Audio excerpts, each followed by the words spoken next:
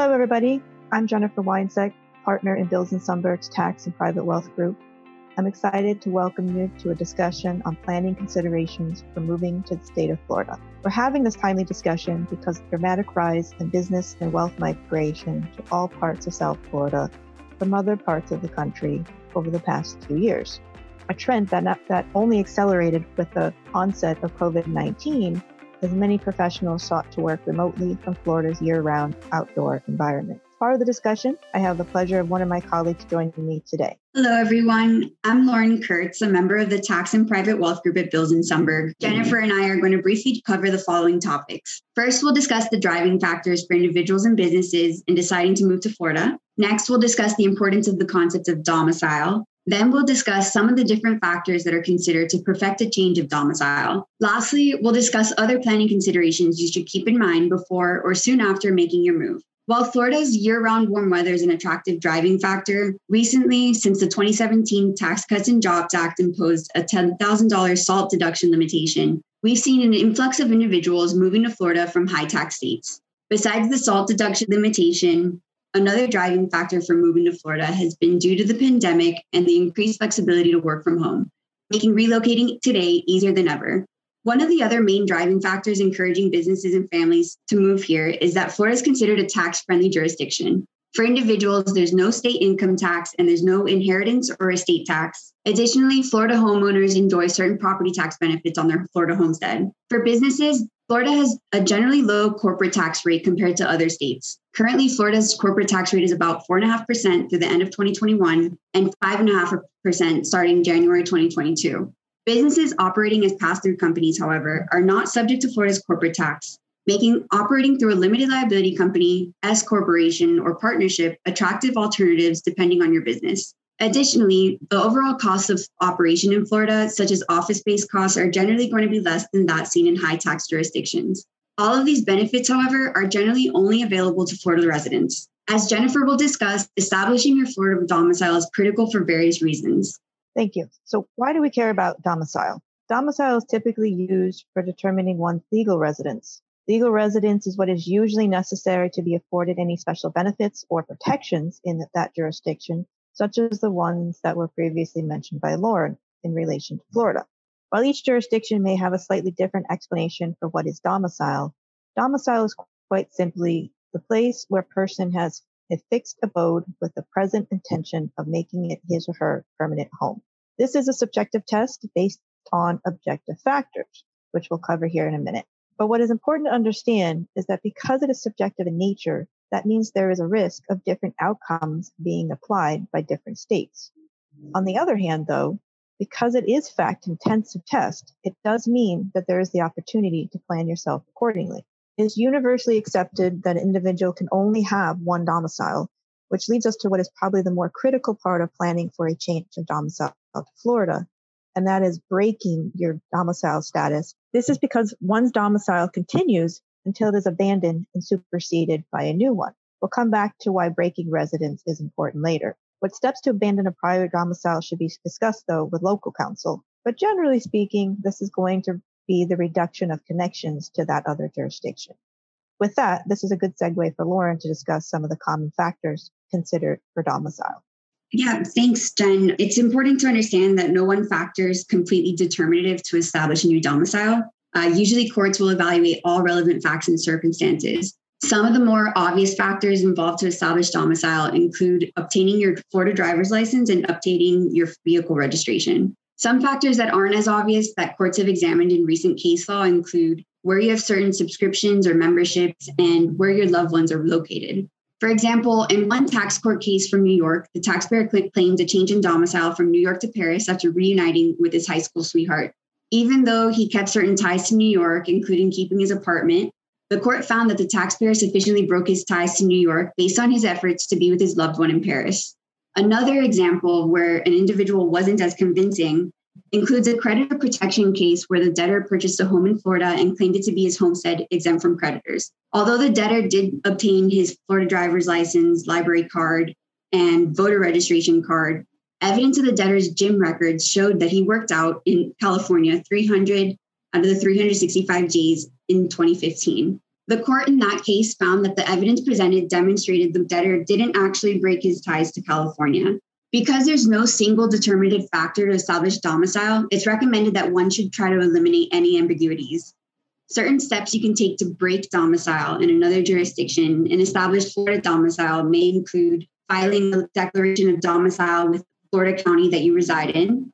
It could also be beneficial to confirm whether a similar declaration of abandoning domicile is available in your prior home state. You should also surrender any homestead benefits you may have in your prior home state and apply for homestead exemption on your Florida residence.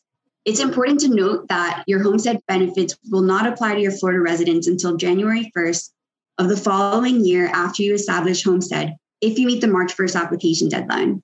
I'd like to also point out that updating your estate planning documents to conform to Florida law can also help break ties with your prior domicile. Before or soon after making your move to Florida, we recommend updating or possibly even preparing for the first time estate planning documents to be consistent with Florida law. It's important to note that probate is generally tied to one's domicile. Probate, in a nutshell, it's a legal proceeding to administer assets in an estate with court supervision. As an estate planner, I work with clients to help structure their assets in a way to avoid probate, which can often be a timely and costly process.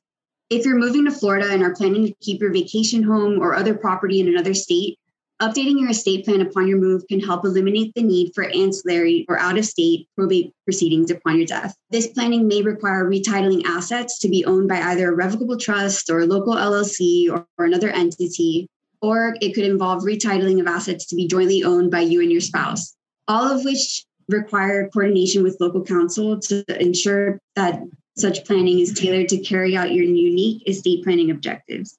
It's important to briefly mention again that other states like New York and Connecticut have state estate tax, and such considerations should also be given to plan for local assets you may own in those jurisdictions. Another reason we recommend your estate plan should conform with Florida law is that in Florida, there are specific requirements as to who can serve as the personal representative or an executor of an estate. Generally, only Florida residents or closely related family members can serve as your personal representative. Florida law also has certain restrictions and protections relating to estates. For example, Florida prohibits against the disinheriting of your spouse. So under Florida law, a surviving spouse has the right to an elective share, allowing them the right to elect to receive 1/3 of the deceased spouse's estate. Also, in addition to homestead creditor protections I mentioned earlier, Florida's constitution generally prohibits one from devising homestead property if you're married or have minor children. Lastly, although it's enforceable in other states, no contest clauses are not permissible in wills and trusts under Florida law. So this generally means that you cannot include a provision that disinherits someone if they contest your will or trust in court. Jennifer, are there any other estate planning considerations we should mention? Yes, another interesting twist here in the estate planning world is individuals who may be coming from jurisdictions with a community property system, such as California. Community property, for those not familiar, is a marital property regime where each spouse owns a 50% undivided interest in marital assets. Florida, by comparison, is a separate property state, which means married couples say whatever is mine, and whatever is yours. Often what we see from couples migrating from California with existing estate planning documents is that they will have a jointly settled revocable trust to hold their community property assets with special provisions to deal with the succession of those assets on each spouse's death. Such type of trust is not common, though, for Florida residents because, again, we're a separate property system, and usually each spouse will have their own separate revocable trust. So we as advisors are often faced with decisions on whether such trust can be replicated for Florida law purposes while still preserving the community property nature. Florida, though, is waiting on the passage of a new law called the Community Property Trust Act, which will give Florida advisors more guidance on how to preserve such existing joint trusts being migrated from other jurisdictions. As of today, the bill has been presented to the governor, so it should be enacted any day now. So again, updating your estate planning documents is not only important for establishing your change of domicile, but can be critical in terms of preserving your succession plan for the reasons that we just went through. Before we wrap up today's session, though, we want to touch upon a few additional important planning considerations. As we have said, COVID only accelerated a trend of moving to Florida in the past few years.